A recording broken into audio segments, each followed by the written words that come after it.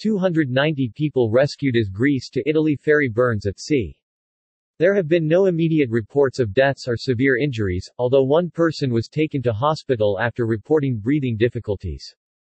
239 passengers and 51 crew members were rescued from a Euroferry Olympia ferry sailing from Igoumenitsa in western Greece, to the Italian port of Brindisi today Friday after the fire broke out on the vessel near Corfu, Greece. Most of the ferry's passengers were transferred onto a rescue vessel which took them to the island of Corfu. The rescue operation involved at least 3 Coast Guard vessels and 1 Italian financial police boat.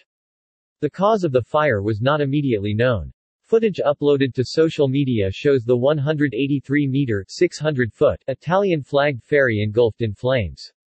The Mayday distress call was blasting from speakers as smoke billowed up from the vessel. There have been no immediate reports of deaths or severe injuries, although one person was taken to hospital after reporting breathing difficulties.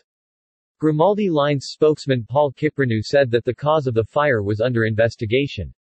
Damage is severe because despite the efforts the crew was unable to extinguish the fire, he said. Passengers praised the crew for waking them and getting them out of harm's way.